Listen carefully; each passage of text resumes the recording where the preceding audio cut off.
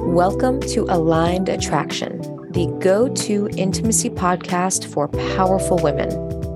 I'm your hostess with the mostest, Lee Noto, master intimacy coach and psychedelic therapist, and I help powerful women like you unleash your wild feminine power so you can create heart-throbbing love. Each week, you'll hear from me and other experts on love, sex, and relationships, and I'll also coach women like you to create the most delicious transformation in their love lives. You ready? Hello, and welcome back to another episode of The Way of the High Priestess.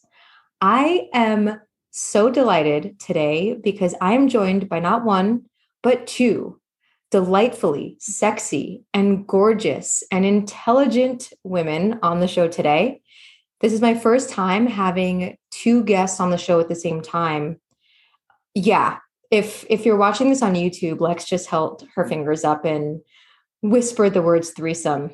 It would be a really hot threesome, I will say. Heard. Yeah. So this is the first time I'm having two guests on the show at the same time outside of couples that I've spoken to.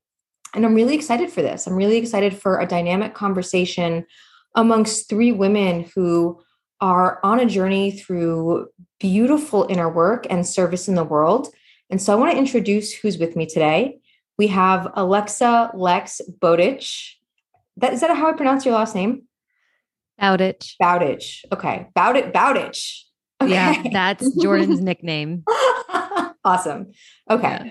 Bowditch. I was going to say Martinez, but I'm like, that's not her last name anymore. It's not it anymore. All right. Yes. And she is the owner of Sex and Love Co. And this is a brilliant company who serves to help coaches develop in their mastery and business skills around sex and love coaching, as well as the individual who's interested in developing in this way also. And then I'm also joined by Bryn, Daylor, and she's the head coach at Sex and Love Co. Her focus is sex, love, and embodiment, and she's the CMO of the company. And I like to say chief mistress, but that would be chief marketing officer. I'll take both. Okay, beautiful. Beautiful. Babes, welcome to the show. Thanks, Lee. Excited to be your first threesome on the podcast. Woo. Into it. Yes. Same. Okay. So I want to start a little bit by talking about how you got here, but I want to approach this from a different direction because anytime someone asks me that question on a podcast, I'm like, I don't know. I've got like 32 years of history to tell you about. How much time do you have? But I imagine that as little girls, and correct me if I'm wrong, you weren't like, one day I'm going to grow up and be a sex coach. Like, that's what I want to do. So what was like the one or few things that either were your biggest challenges or your biggest desires that pulled you toward this work? And Lex, we'll start with you. Okay. It's hard because I feel like all 33 years led me to this place also. And I'm like, oh, biggest challenges, deepest desires. I did not see this coming at all. I went to school. I thought I was going to do something that either had to do with psychology or psychiatry or biological sciences. I was originally in school for forensics, by the biological sciences part of forensics. And I just didn't know. I didn't know what I was doing. I just knew I needed to go to college. And I grew up in the South, deep South in Louisiana, very Catholic-ish upbringing. And so, sex and relationships looked a very particular way. As far as what I was told I was supposed to want, not necessarily what was modeled for me. Some parts of relationships that I know now in relationships weren't modeled for me at all. So the first time I'm experiencing it is now as an adult. So, the things that really stand out as I heard you, just describing what you wanted, how you would like for us to introduce ourselves.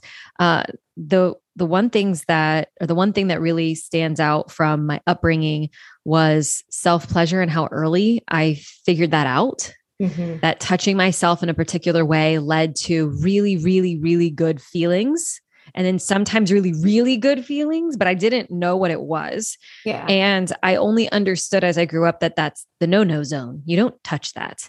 And so as I grew up, eventually going to Catholic school, I realized that was masturbation, which the word masturbation literally means to defile and waste time. And the church is, this is a no, this is a sin. So what I learned as I continue to grow up is that this thing feels good. And at first, when I figured it out, there was no sexual connection made. It was just a thing that felt good in my body and some quiet, peaceful time that I got to be with myself. Yeah. And so, a 5 or a 6-year-old isn't thinking about, some crazy scenario in their head. For me, I wasn't thinking about anything crazy. It was just something that felt really good. And as I continue to grow up, eventually the thoughts and the feels started to take a more sexual turn. But what I understood was that I needed to keep this secret. I needed to be quiet. I needed to bear down. I needed to make sure that I didn't make any sounds. And I couldn't even let my energy get big enough for it to alert and have someone maybe in a different part of the house come and check on me. And so what I learned was my pleasure needed to be kept very secret, very contained, and it needed to be pretty much silent. And so I think back on my life and I'm like, wow, that is definitely a lesson that as I continue on this journey, and I've been in this field and been in this work for over 5 years, but I look back on my life itself and that connection or that scenario playing out over and over in my youth is something that I will forever be trying to unravel and detach from. And because what I've realized is that now in partnership and pleasure with myself, that there's so much more available. Yeah. If I breathe big, if I make sounds, if I actually invite movement, if I am willing to take up space with my pleasure and my sex and all of that. And it is super challenging. So just as you asked, I don't know why that was the first thing that came up. So it's a part of what I do is helping people do the same thing that I'm working on. Yeah. In a lot of ways. Yeah. Beautiful. And it's so fascinating because I feel like as we're on any sort of personal development journey, we're looking back to moments that have become so significant in our adult lives that we made no meaning of as children, but have a huge impact in how we operate as adults. So that's beautiful. Thank you for sharing. Mm-hmm. So good. As you're sharing too, I'm thinking about one of my best friends in elementary school. I think she discovered masturbation first and was like, hey, you got to try this thing. And I remember being a little girl in our separate twin beds, like side by side, just self-pleasuring and being like, wow, this is great. How's it going over there for you? And like, we just didn't know. It just felt so good. And again, it's exactly what Lex said. It's like, until the world tells you it's wrong, right? Not having the understanding or the context. And my story is a little different. So I actually am one of the few women I come in contact with that didn't have any religious or societal shame from my immediate family. I grew up in a really open household. I feel really blessed about that, where my mom used proper anatomy with me. I remember going to school and teaching everyone in my class where babies came from and getting in a lot of trouble because I was using words like vagina and sex and penis. And apparently that's not okay to use proper anatomy and to tell them that it's not from a fucking stork. I'm like, no, everyone's got this wrong. I've got the real details.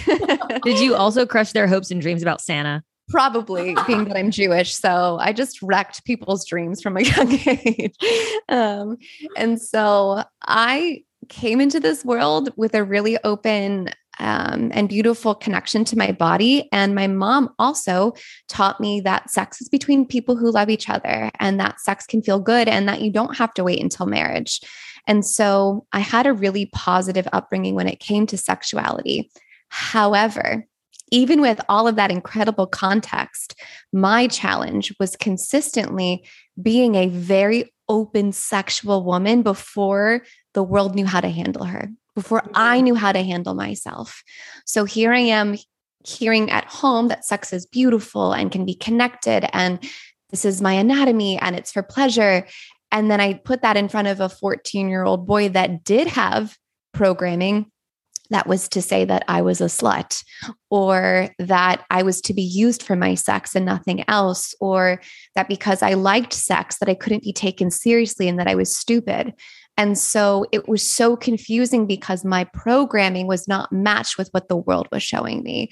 And it was heartbreaking. And on top of that, I had an absent father for the beginning of my life. So my constant challenge was, how do I relate this to the masculine? How do I show up, have sex, and not leave feeling so empty when my mom said this is how it's supposed to be, but here I am leaving interaction after interaction, feeling worse and worse about myself.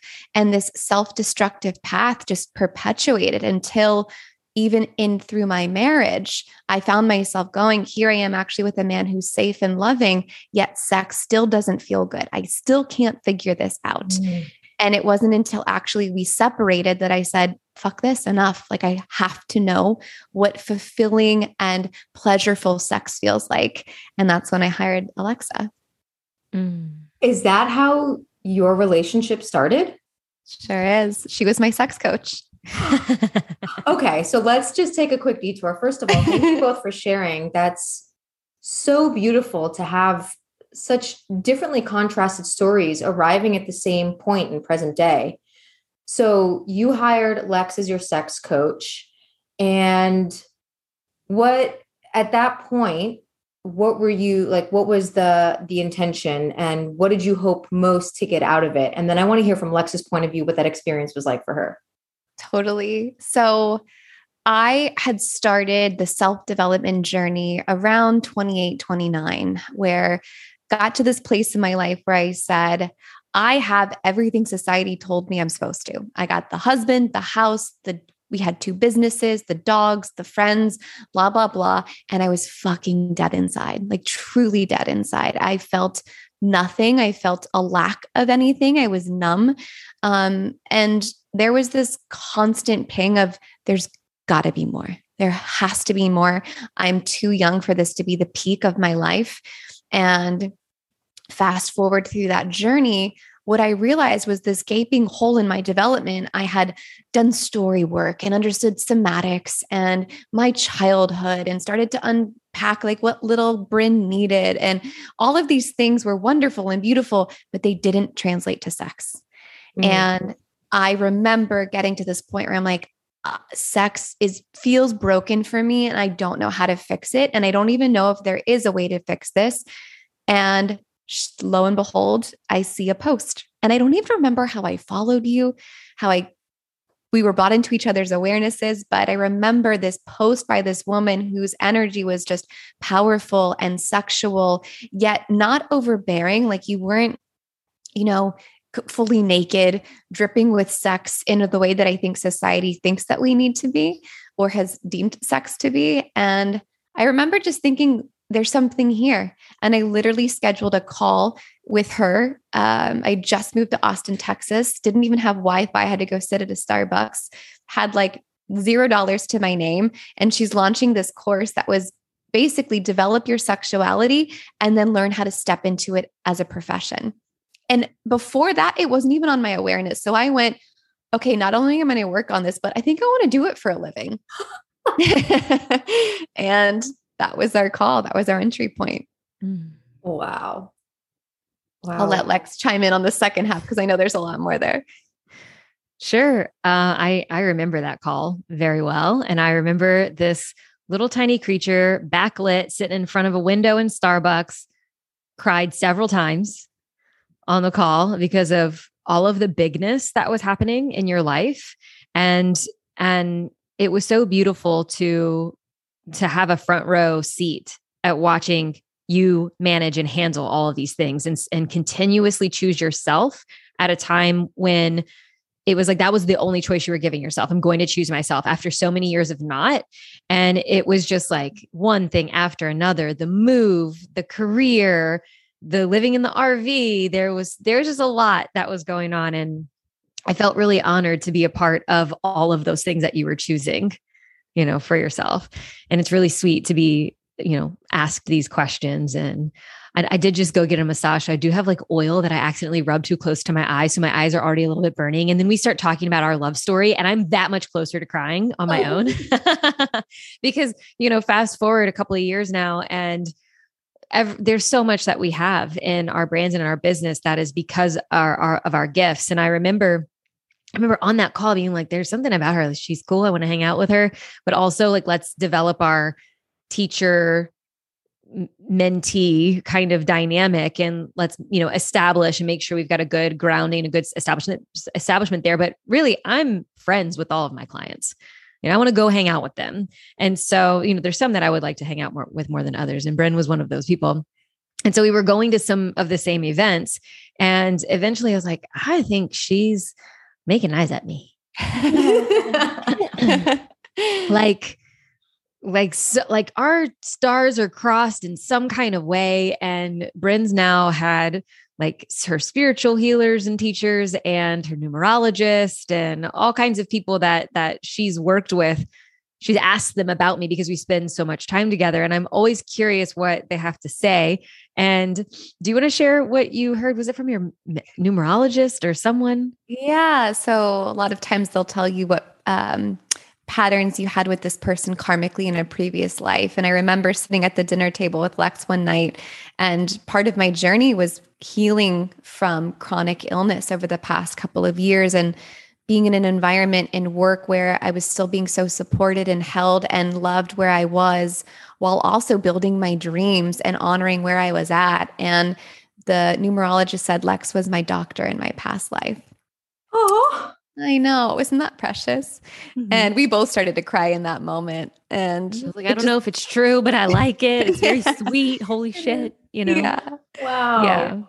I think our connection does feel very much like we've known each other. Like this isn't the first time. The comfort level that's present between the two of us is just like, it's delicious. And I think people that work with us can feel that we mean it, that we care about each other and we care about the work that we do. Because I realized as you were progressing and going through your own work, the way that you showed up so fully and dynamically and willing to do the actual work that is required in order to have a really pleasure-filled, expansive life inside and out, through and through. That's not an easy path for most people. And the way that you showed up like that, I was like, yeah, I want to have her on my team. And so I focus a lot on the sex education and the sexual wellness. And I love, like I mentioned, I went to school biological sciences. I want to tell you about the tissues and what they do and how much time it takes before they're in this certain state. And I like all the sciencey stuff. And what Bryn's really, really good at is the movement in the human body, the energy, the emotions, the feelings. And so between the two of us, I think people get a really well-rounded experience because I'm not busy trying to do what Bryn does really organically and naturally. And she can rely on me to be the nerd. And so we blend our things together. And we've created some really beautiful programs. And of course, the company that is continuing to grow year after year they get all of that too, plus another couple of people in the mix now. But it really did start. The pandemic was beginning and Bryn was sitting across my really long outdoor table back when we were like, we can't get anywhere close to each other and we had to be outside to have this meeting. And I was like, do you want to date me? Is those the words you used? I do. Yeah. Something like that. Do you want to, it was like, be in the business. Do you want to work with me? Date me? Wow.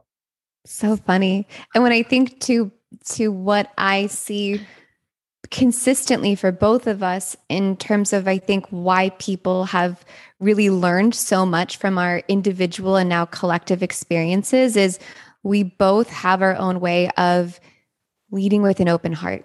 And when we share from that place of vulnerability and like, hey, I'm in the trenches with you. I'm just a couple steps ahead. And here's how I transmuted and learned from that fucking heartbreak that had me on the bathroom floor sobbing. It's relatable. People go, oh God, I was just there, or I'm in it. Please help me. Please share with me what's possible on the other side. And I think that's something we've both been radically committed to is share from vulnerability and from an open heart. And because sex and love is crunchy, man. Yeah. That's something that has always stood out to me about both of your content individually and just collectively, is that there's a lot of authenticity. There's a lot of realness. It's not often that I would go to either of your pages and not see something from your personal lives. And there's value, there's realness, there's vulnerability, there's expression, there's challenge. And that's something that I really admire about both of you as leaders and women, is that you're not afraid to go into the challenge. You're not afraid to talk about it. You're not afraid to share your lessons learned, to be seen in challenging feeling emotions and crying in all of the things. And that's certainly what we need more of, for sure, especially when it comes to sex and love, which nobody taught us how to do. So a lot of what I've also really received from both of you is you're talking about the journey of your relationships and how those impact your work, and obviously how it shapes how you show up in your personal life. Mm-hmm. So Lex recently got married to her amazing husband, Jordan. And Bryn, you recently completed your divorce to your amazing ex-husband, Chris. Yeah. And so you're at, I want to say like completely different ends of the spectrum, but something tells me you're not. There is something so similar about where both of you are in your groundedness, embodiment, the fact, how much you've both come into yourselves. So the question that's like coming through here is like, how have your relationships most impacted who you are as a woman now? And how have they informed the work that you do? The work that we do, I shared, Lex and I talk about this all the time, is how fucking lucky we are that our work, our passion in life is mirrored and directly impacted by how deep and how brave we're willing to be in our own personal relationships, and how symbiotically those things flow together. And so what better motivation than the thing that I love so much in my life is to be able to serve other women in this way. And I am highly motivated to go deeper within myself because it immediately impacts the amount of women and the level of woman I can serve. And if that's not fulfilling, like, I don't know what is. And I'll share, I guess, what's most personal to me now that I'm currently navigating is, I've shared this phrase several times on the podcast so far, but it is keeping my heart open, knowing that every heartbreak I experience, every person that is a no to me, is leading me closer and closer to this ultimate relationship that I've been in search of. And how I can simultaneously feel such pain and sorrow, and yet that brings me closest to my aliveness. Whereas before, I was turned off to my emotions, and that was ultimately one of the killers of my marriage, is I was flat and numb and passive and codependent, and everything he did was king, and everything that I did was a direct result of what he wanted.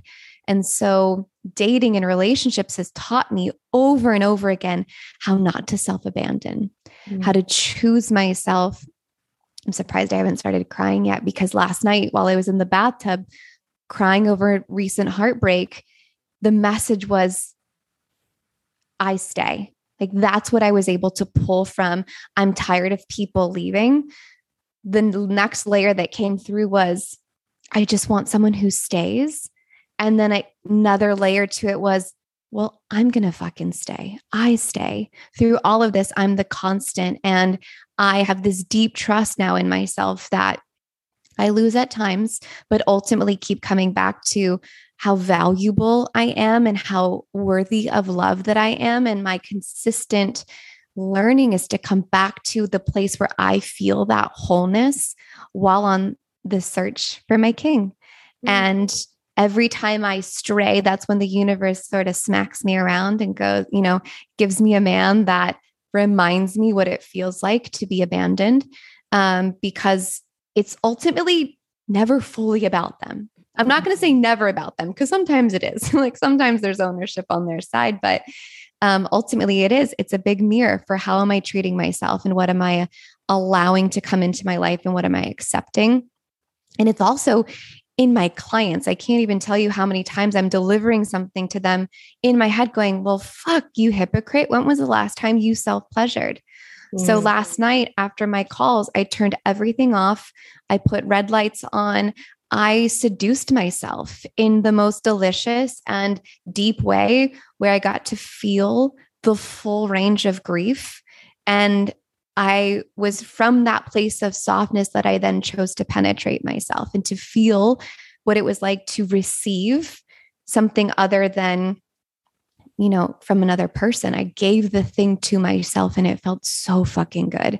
And this morning I woke up feeling connected to self and this really steadiness, this deep steadiness that I hadn't felt previously. So I hope that made sense. Wow. I'm turned on. Yeah. Beautiful, but turned on by not necessarily the sexual aspect of it, but by the rawness, like the emotionality, the vulnerability, like completely stripped away down to nothing. There's something so primal about that state. I think heartbreak, one of, many emotions brings us to. It's like a surrender because there's nothing you can do about that feeling. You can't engineer your way out of it. It's just like, fuck. All right, here I am, universe. Like, let's do this. Yeah. So true. Awesome. Okay. Lex, do you remember the question? I do. Yeah, I do. And it's difficult because I want to jump in here and I want to pick apart some of the things that Bryn said and, show up as the friend and be like, yeah. Well, imagine if you didn't do these things and you didn't give this to yourself and then you partner with another person and you halt progress or you halt, your expression or something like that. And I just think about the deeper that you go into this and the deeper that you lean in and like the more you show yourself and the more embodied you become and all these gifts that you give to yourself, the man that can hold that, every next layer you go, the man that can hold that. That just, what I mean? Not the stifled version, not the version from several months ago. It's like all of this is a part of the process and you can't skip it. No. I try. Yeah, I have talk about this all the time, right? This whole bypassing thing. Like, you know what? I'm going to have a different way of believing and thinking and being. And so I'm just there. I'm just going to do it. I'm going to manifest it. It's going to happen in the world. So I'm like, I'm going to skip all of the layers of myself, going through all the layers. I'm going to skip directly to it and just start this new operating system. But the journey loops me back around and goes, you're cute. Here, now actually deal with what is the requirement in order to have that as your new mindset or your operating system. So I'm so stoked for you and love and sex and all the things, Thanks, lady.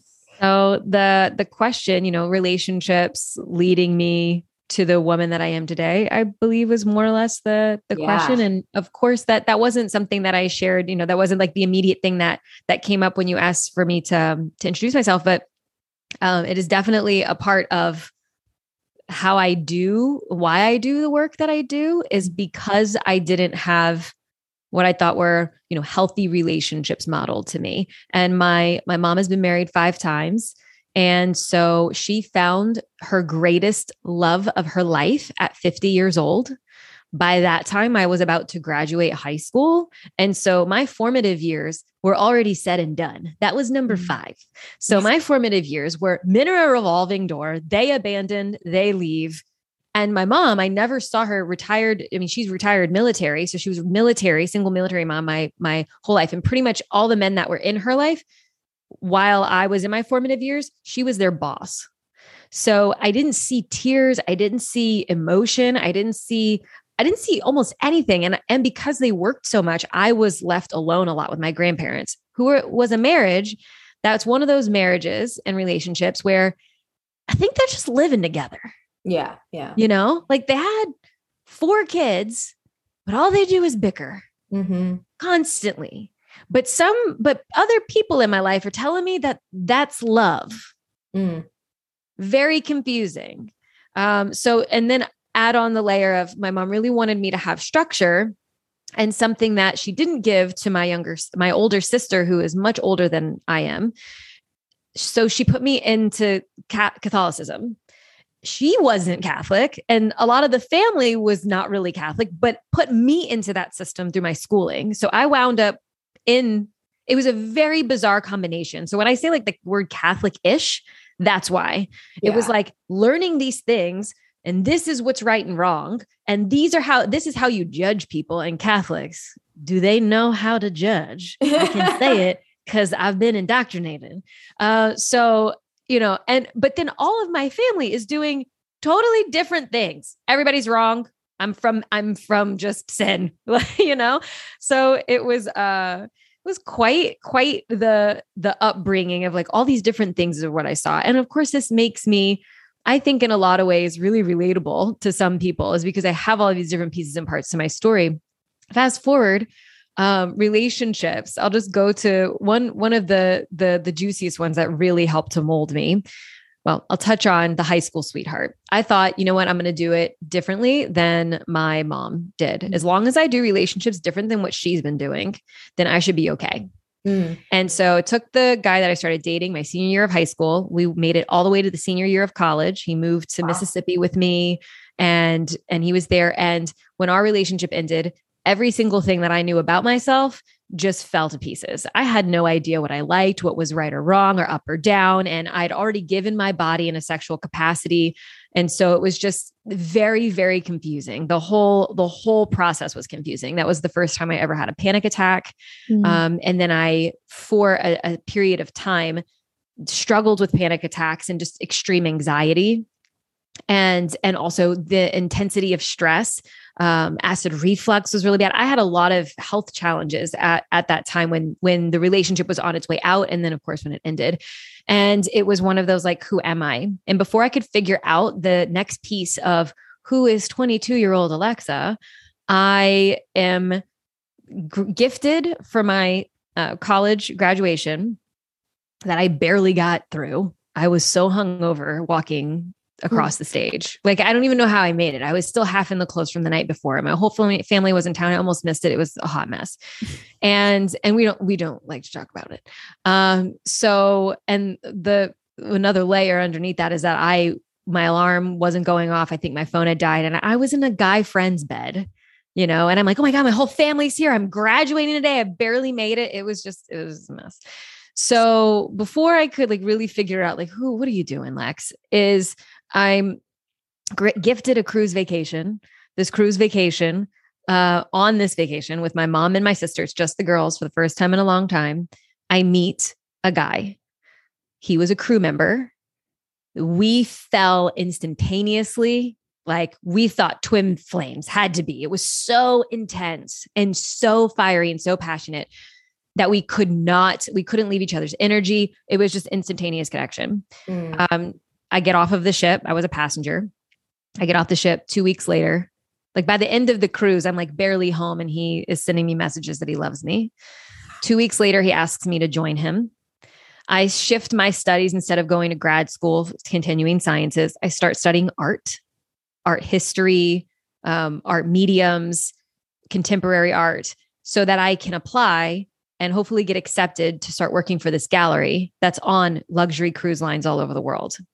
So about 2 to 3 months after I meet this person who's from South Africa, I join him on a cruise ship.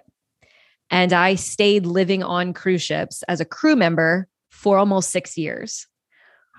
4 of those years, I was in relationship with this person. And this fiery, exciting, beautiful, funny, sing-songy accent man who was obsessed with me was also the person that I experienced the most deceit, lying, cheating, manipulation. And I don't use this next word lightly. And I mean it this time. Like, I mean it when I describe this person, especially after lots of research. Narcissism. Mm-hmm. But this person was so sweet and kind that the way that all of this was developed and all of it was delivered was beyond. And I again continued to lose myself in this relationship. And I created a fairy tale looking life. Like you hear me, I say almost 6 years, 4 years I'm with this person. He proposed after 6 months of us being together, right after I caught him cheating. And I've never caught a partner cheating before. And I stayed. I didn't want to let go of the facade. I didn't want to let go. I had changed my whole life and I joined this person traveling the world. I needed to make it count. And I continued to stay based off of his potential. And by the time that I finally said enough, it is just a series of one fucked up story after another before I eventually got off that ship and got onto another and started my 2-year career as an art director on ships by myself. So that relationship showed me a ton of what I will never put up with ever again. But the thing was that I'm so grateful for everything that I experienced in that relationship. It was like relationship, emotional development, spiritual development, like all of this. And also by the end of it, it was completely sexless. So when I say I caught him cheating, but he wouldn't have sex with me, and God played a big role in this. So it was like fucked from lots of angles. And like, I was not a part of the getting fucked. Yeah. So, my body was my value. I wasn't getting utilized. I couldn't figure out my worth in the whole situation, but he was so dedicated and practically obsessed with me. It was very, very strange. By the end of it, I was like, okay, this is everything. And I know the signs. I will never let this happen to me again. And I completely closed my heart. Boundary everywhere. I was so afraid of letting someone in. And so I started eventually, I'll try to fast forward. I know the story can be kind of long, so I'll fast forward to. Please, I'm like in the rapture with you. So I again, in the process of trying to figure out who the hell am I, I'm like 26 at this point in the story. And I turned to alcohol. I turned to food. I gained like 30 pounds. I get fired from one of the cruise lines because I was breathalyzed. Funny part of the story. I threw a wet floor sign. I threw it down the gangway drunk, and they saw it on a camera. Oh, and they knocked on my door. The security knocked on my door at like 3 a.m. And I had my art steward, who's a guy that works in my department, in my bed with me. And I got basically escorted, like, you got to come take a breathalyzer. And I was let go from the ship like the next day or the day after that, next time we were in port. So I had a lot whack me in the face, rock bottom, roll around in the gravel. Like, it was really like, you gotta get your shit together. And then I threw myself into personal development and health and fitness. And through personal development and health and fitness, I lost the weight. I got my head clear, became a great manager, started like getting my life turned around. But none of the work that I was doing translated into my sex life. And how I figured that out was I would start interacting with men and some women, and I wouldn't know what to do. And I would turn into this 14-year-old kid again. And I just didn't know boundaries. I didn't know what I wanted. I couldn't speak up for myself. It was just it was crushing to me that it didn't translate. And then I met 2 people, one that introduced me to consensual non-monogamy, and the second one that introduced me to BDSM. And so then that was like, oh, people do this differently than I've ever understood.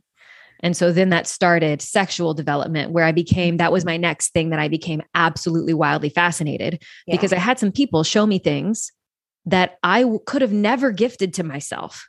I could have never figured out on my own. Thank goodness, though, that these people were beautiful humans, because I can imagine meeting people like this at a different time where they were totally different creatures, and that could have looked very differently. So I'm grateful that they wound up being really awesome. And the person who introduced me to BDSM, I was like, oh my God, this is Pandora's box. I will never be the same. I can never fuck again. Nothing will compare. It was so wild and opening. And I couldn't believe, I was like, wow, I did not know my body could do that. I didn't know I could go there. It was the first time I would say I experienced orgasmic states of consciousness, like total subspace, out into the cosmos kind of thing. I didn't have this language then, but that set me up because I knew that relationship was going to end. It had a time stamp on it. And all of that set me up for the work that I do now. And eventually I came up against, oh, your heart has been totally closed off since that previous relationship where everything ended badly. it started to crack open right before I met Jordan. It was a heartbreak that caught me by surprise with a person that it was casual, followed by a DMT experience, followed by just ripping through me grief and sadness and heartbreak and purging. And what am I doing with my life? And why am I saying I don't want marriage? Why am I saying I don't want a family? Why am I saying I only want certain things?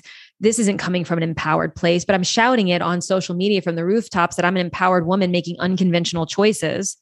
So I went through an identity crisis yet again. What am I actually fucking doing here? And then I started writing about it. And then I did a live stream on it. And my husband saw me do the live stream on it.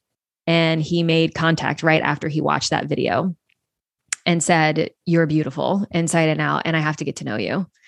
He registered in me sharing on a live about my emotions and the place that I was in. Somewhere in that, he realized she's single and that won't last long. So he messaged me and we had a FaceTime date, and we've basically been inseparable ever since our first or second date. So. Oh my God. Oh, I got chills so many times. I was on the verge of tears so many times and hearing you share all of that. Wow.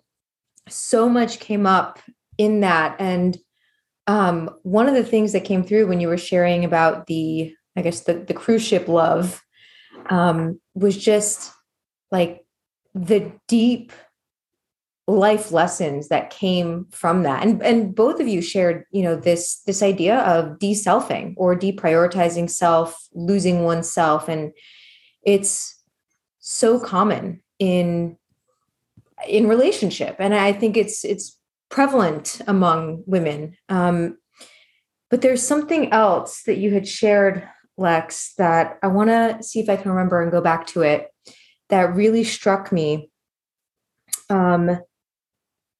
Is you'd said something about subspace. Oh, okay. So consensual non-monogamy and BDSM, right? So most of my listeners, I think, are at least aware of what these, what BDSM stands for and what consensual non-monogamy is. And it's just so fascinating because I think to, the average person, it's like, okay, bondage and crazy shit with black leather, and then people who go and fuck a bunch of other people. Right. Polycommunes. Yeah. That's like the impression that people have. So from both of your perspectives, because one of the things we talked about before hitting record was how kink and sex can be healing. Mm-hmm. And so I would love for you to just both share from any lens that you want, either from, an anatomical, scientific lens, an emotional lens, a lens of lived experience or client testimony. But I really want to overturn the paradigm that sex is bad, dirty, wrong, sinful, that BDSM is for weird people or people who are into just pain and crazy shit, and that ethical non-monogamy or consensual non-monogamy is people living on a commune who, have dreadlocks and whatever people think, right? Like, I don't know what people think. These are the images that I've gotten in my head before I got into this world. So what is that, your understanding of this and your embodiment of being in these spaces done for you, and, or how have they helped you transform? Bryn, if you'd like, I will just share quickly. That way you can take it for a while. Only because I just shared that story. So I'm just going to double click on one little section of it. Please. I love your storytelling. Thanks. And I know I'm like, she's heard this story so many times. I fucking love it. As if we weren't already soul sisters enough. Did you know that my first boyfriend and person that I had my sexual debut with, I met on a cruise ship? Oh, that's fun. So as you're telling that, I'm like, I don't know if I've ever told her that. No, you've never told me that. So I don't know why. You can make it relevant. Let's make it relevant. Yes. Yeah. Okay, go ahead. So for me, like I mentioned, my mom and her relationships and everything. And what's kind of wild is I'm 33 now and my mom is 65 and she is in the greatest love of her life at 50. And so this is also her longest relationship of her life is from 50 on, which is kind of incredible. And I love pointing that out too. And the whole family is obsessed with my stepdad. A lot of times we tell him, like, we know how she can be. So like, can we keep you? Like if she just goes like absolutely cray, can we keep you?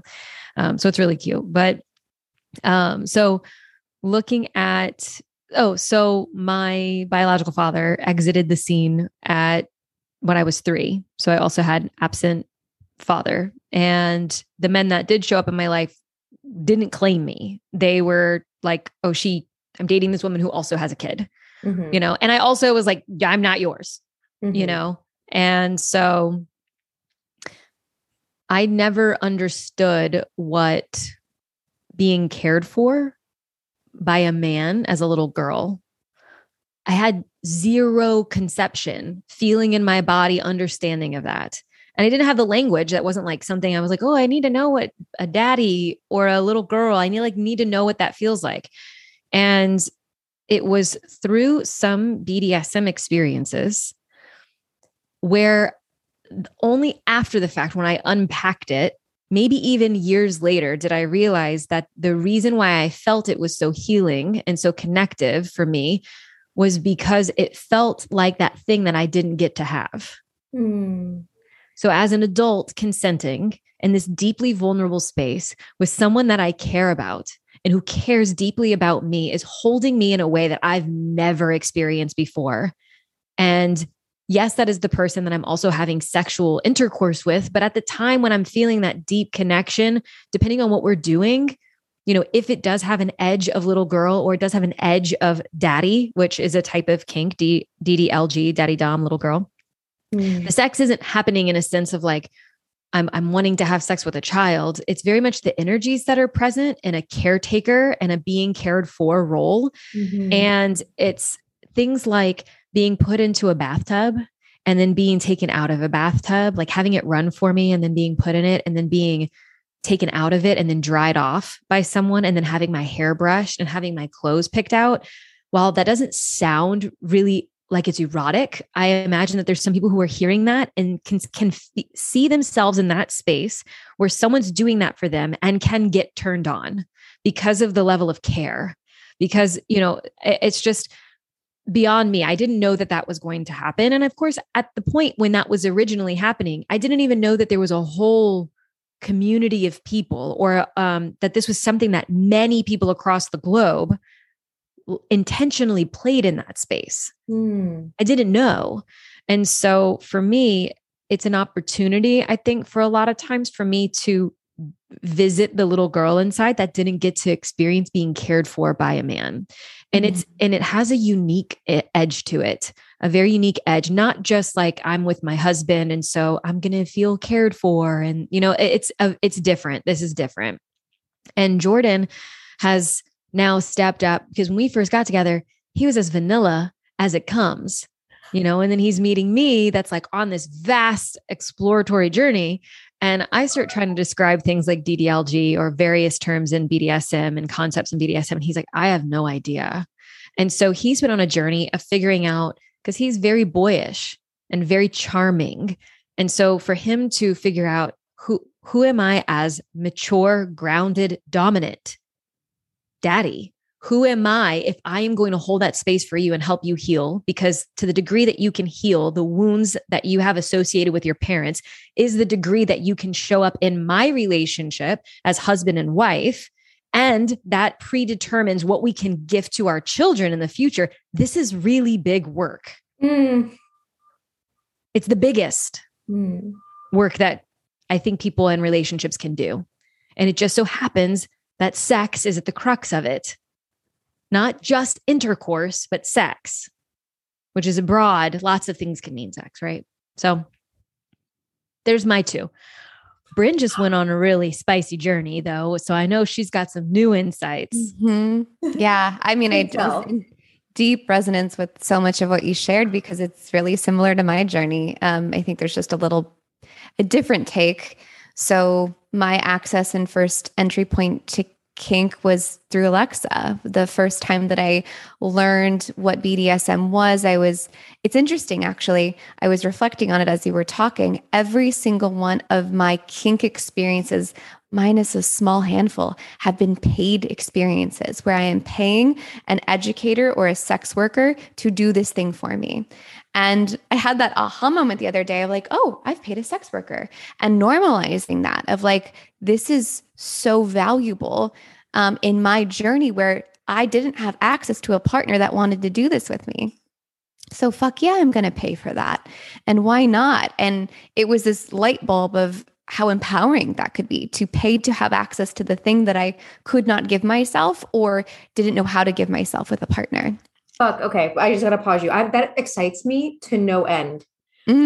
Because there are so many, again, another area of huge taboo, misunderstanding, this broad world of sex work. Yeah.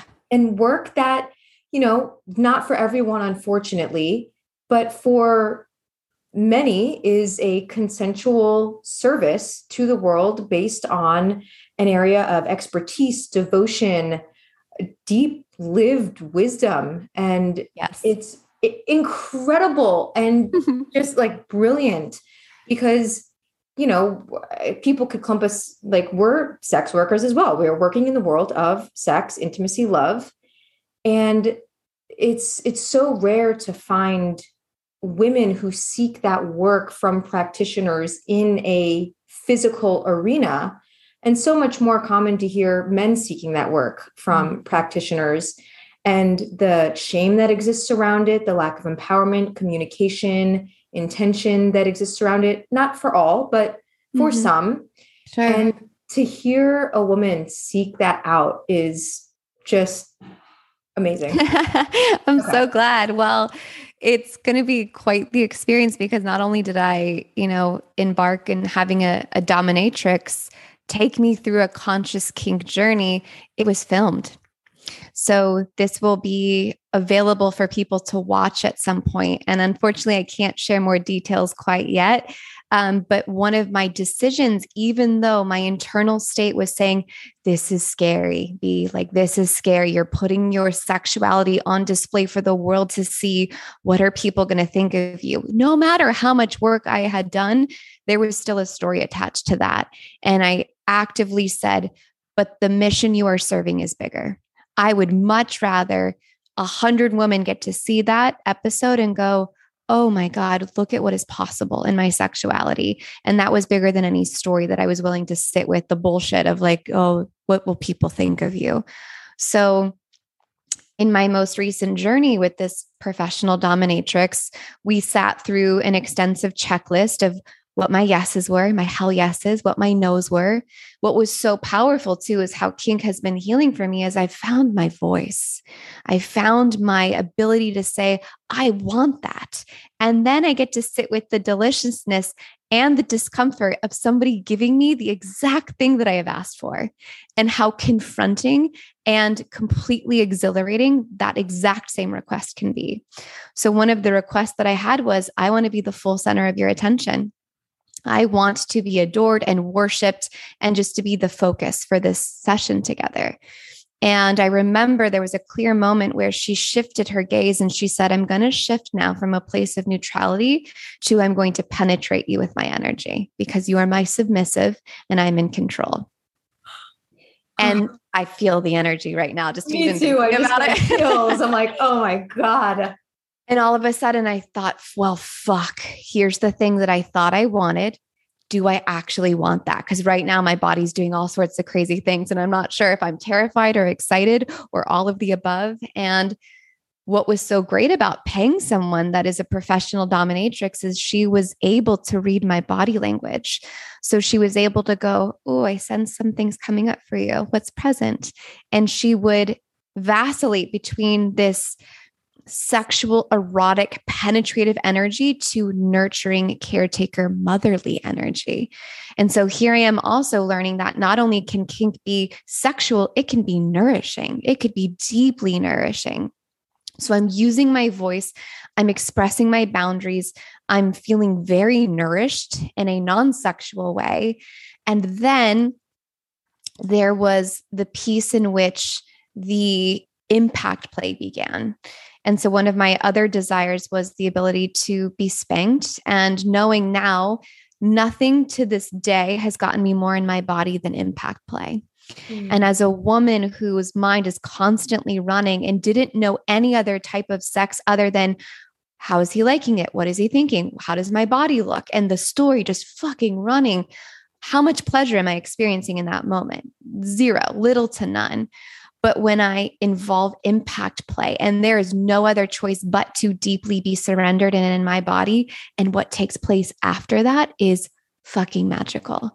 There are no thoughts running through my head. I am soupy. I am open. I am fully vulnerable, fully able to receive. And it makes me want to cry thinking about it. Like, I want every woman on this planet, every human, to know what that feels like. And that is what's possible in sex. And that if you've been unable to access presence in your body, there are really delicious tools. And maybe spanking isn't one of them for you, but I promise you, if you're willing to look, if you're willing to go past this kink is scary and dangerous and really see how beautiful and safe it can be, there is deep healing available for you. And I related so deeply to what Alexa said around this little girl, right? So one of my wounds growing up was winning daddy's approval, dad being absent. And I was consistently given approval in my life when one of two things showed up. I was successful, I achieved something, or I looked a certain way. So this cycle of act a certain way, look a certain way, and then you receive love. Now, I've worked through that belief in so many different capacities. But what kink has done has been able to say, I'm actually going to go through this place of desiring approval from my dom, and it's done consensually and in a healing capacity. So I said to Kimmy, she asked me, what phrases do you like hearing in sex? And I said, I love to be told that I'm a good little girl and what a good job I've done for you. And it's feeding the part of me that I didn't receive, exactly like Alexa said. It's feeding the part of me that deeply craves approval, but in a consensual, sexual, safe space where that part of me gets to be expressed without any fucking shame. And I like it. I love it. I love being called a good little slut and her saying what a good job I did, and then wrapping her arms around me and holding me and caressing me. And it's just so nourishing at a level that my nervous system goes, that's what you were looking for. And the mind fuckery, though, for me now has been, I want that. I want that space more than I've had opportunities to, for example, pay for it. And I get to sit with that longing, and I get to create spaces for myself where I create that as much as I can, and also hold a vision now where a partner will be able to meet me in that. But fuck, is that space yummy? I do love to go there as much as I can. Oh my God, both of you. Like, I just am so moved because it's no coincidence that I have a very similar upbringing with very similar longings and desires. And very similar to you, Bryn, I love being told I'm a good girl. For some reason, being told I'm a bad girl doesn't really do it for me. But my father traveled a lot for work. And when he was home, he's just incredible. Like, best dad award for sure, in my opinion, of course. But he was often not there. And so he would be gone for, a week at a time, weeks, months. And I had that longing for just approval from a man, and not having my first beloved, my father, really be present in the way that my little girl desired. So I'm right there with both of you. And I'm so happy to learn about that, that particular realm, daddy dumb little girl, because when you said that, Lex, I'm like, oh yeah. Yeah. I want to learn more about that. I want to know everything, because there's this part of me now as I'm evolving, because I had a lot of my, sex life in performance, how do I look? Is my back arched enough? Do I make the sounds that women make in porn?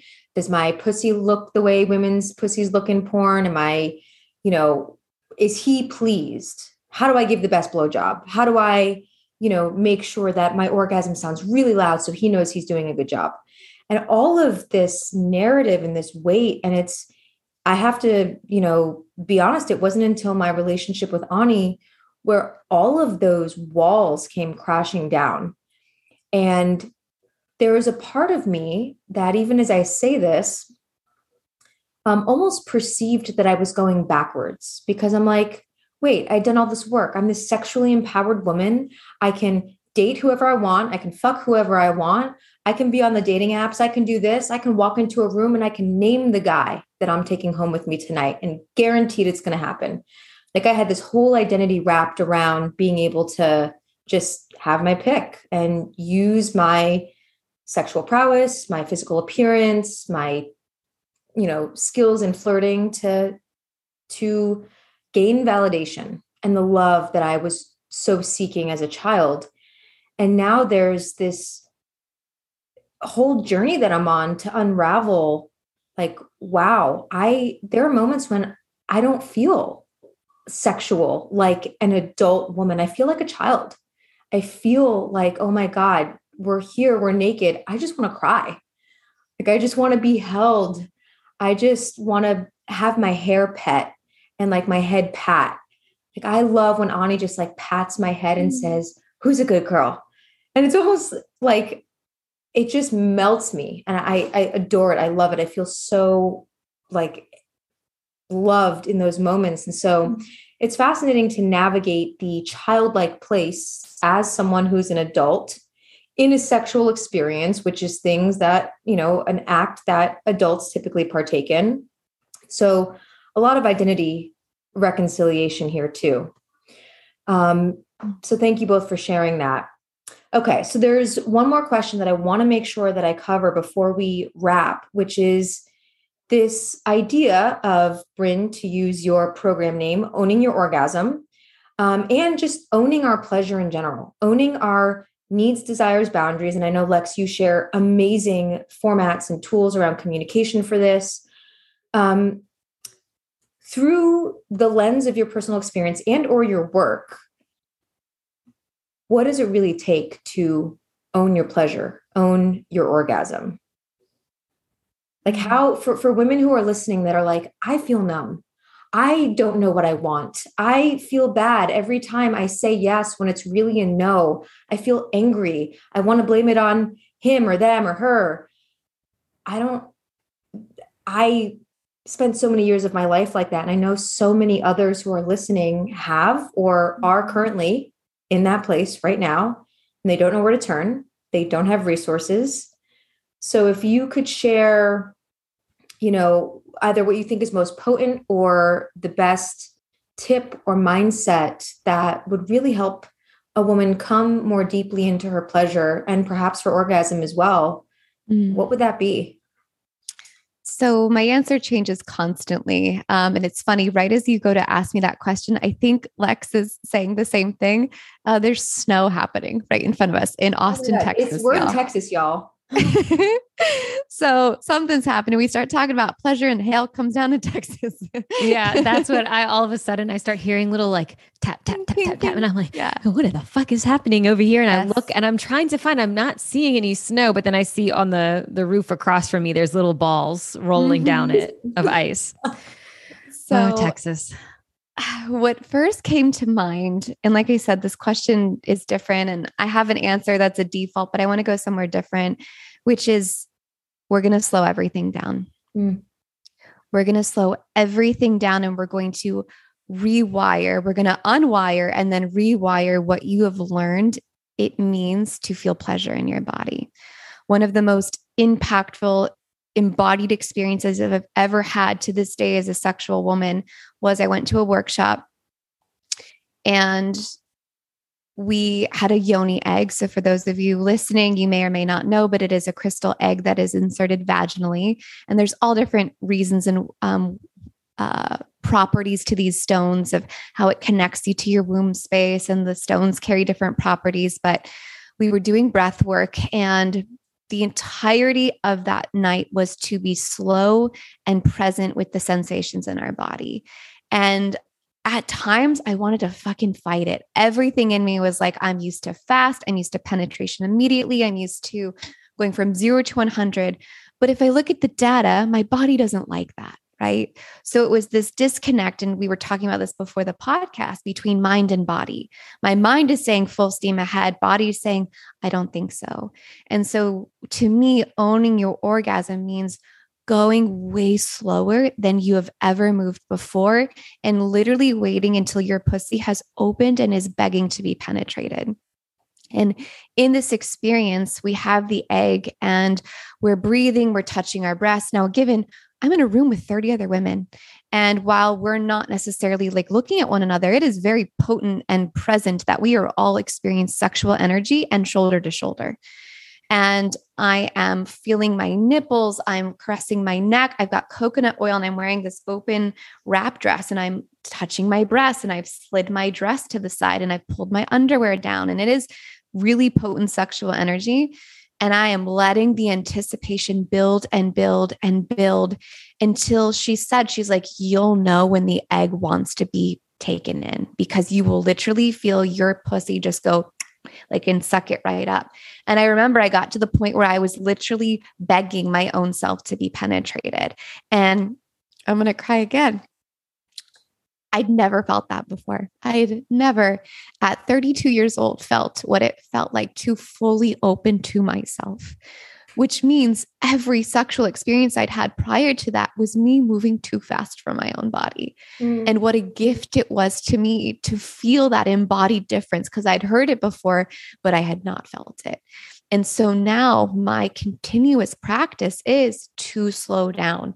And last night, I brought myself to orgasm multiple times before I even considered putting my crystal wand inside of me, because now my body just understands a different way of moving and a different way of being.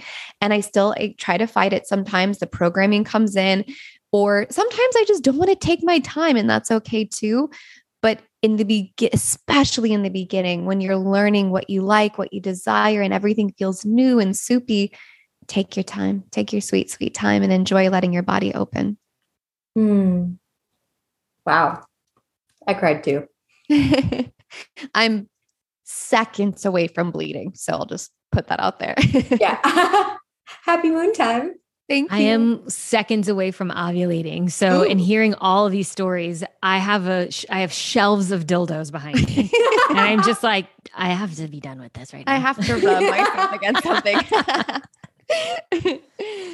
Oh my gosh, that was so beautiful. And I really, I almost want to leave it. That was enough for now on that subject. Beautiful. Sure, I can chime in, but in reality, you said it perfectly. There, meet yourself. Slow way down. I think what you shared, Lee, the thing that came up for me that's relevant, the share that you had, and then also the question is that in those times, kind of bringing you back to the DDLG, when you had times where you feel like being held, or you feel kind of the word that came up to me for me was fussy in some way, which is a term that's usually used for children, like, oh, they're being fussy. And instead of like, why can't I just be the adult? Why can't I just be the erotically empowered woman? Rah, rah, rah.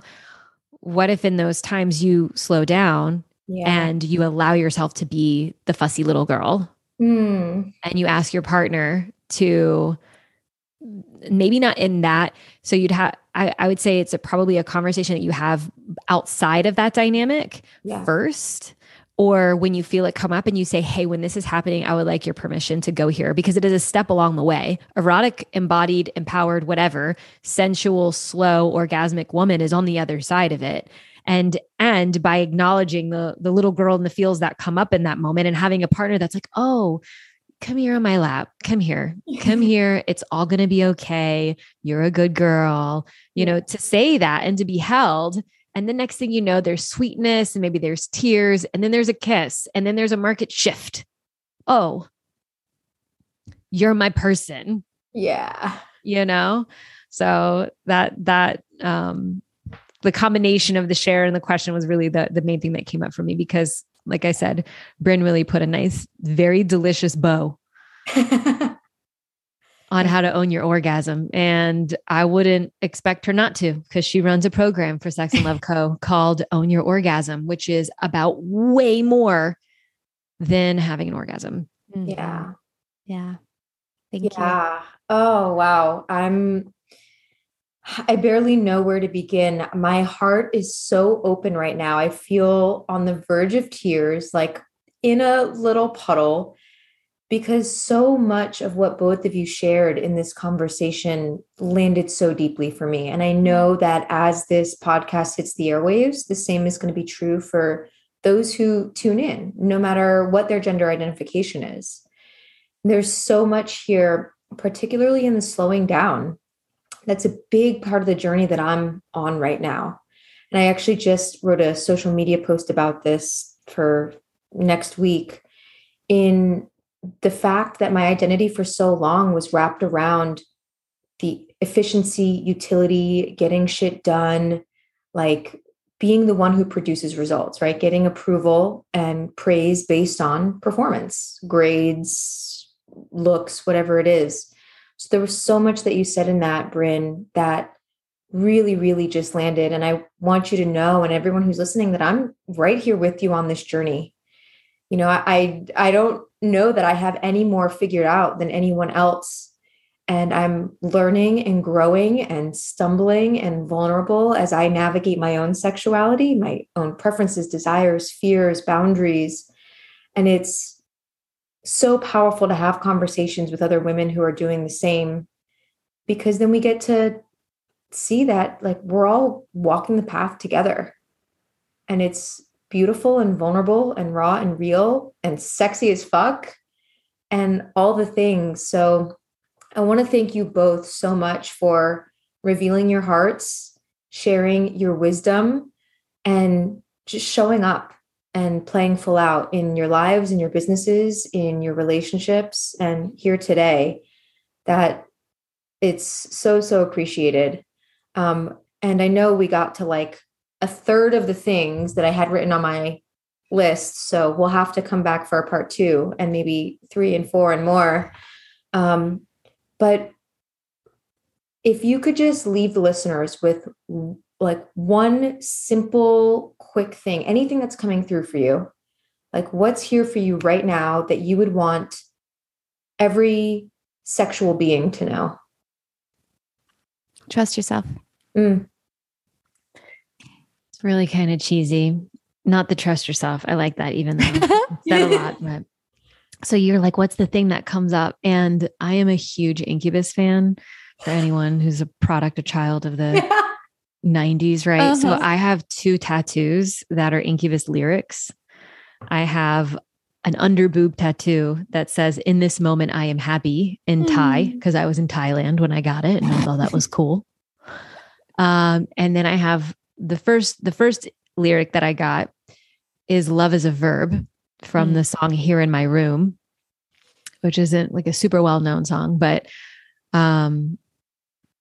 if you listen to the lyrics of the whole song, it's really sweet. It's very erotic. It's very slow. And then there's the part in the song where he says, "Love is a verb here in my room." It's something that he doesn't say it's something that we do, but that's what's implied.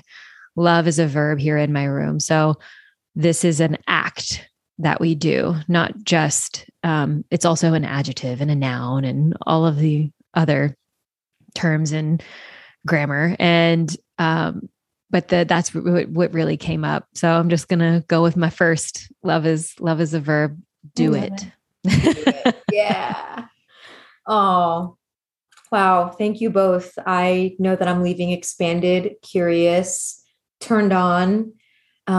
So for everyone who's listening, where can our listeners find you? And is there anything you want to share with them about what's coming up for y'all in terms of like offerings and the work that you do? It feels weird to end the show that's so sweet and lovely with like, and you can find me in my program over here and this course over there. Yeah. Okay. If you like us, find us on social media. And then if you want to know what we're up to, the links in our bios usually have whatever the newest offerings are. So people who really are inspired by the work that we do, that are like, I want to make my living. That's my purpose and my message as well. And just where to start is a challenge. Find us. We've decided to make it a part of our business to make more of us, more wealthy, embodied, successful sex, love, relationships, sexuality, sensuality, coaches and mentors in the world. So we've got a thing or two figured out that we can help you with. Find us. And then of course, Bryn, and you can find me on Instagram at that sex chick. And then Bryn, you can share your piece too. Yeah. At Bryn Daylor. And yeah, I totally agree. I think just consistently living our truth and being in the light, and also being willing to touch our darkness, has shown a lot of people what is possible. And I will stand by that. And that's where you can find us. Lovely. Thank you both for sharing your love and your wisdom today. I so appreciate you. For everyone tuning in, connect with Lex and Bryn on social media. And if there's something that like really moved you in this episode, that really impacted you, like reach out and let them know. Reach out and let me know. We want this message to get to the people that it's meant to. So give them some love. I will see you all next time. And until then, wishing everyone so much love and good vibes. Thank you so much for tuning in to today's episode. If you liked what you heard, please leave a 5-star review and subscribe to the show. And spread the love by sharing this episode out on social media and to all the powerful women in your life. And if you're ready to play full out and create heart-throbbing love, hop on over to my website to see all the juicy ways you can do just that. www.leenoto.com. Fellow wild woman, I appreciate you. Until next time, I'm sending you so much love and all the good vibes.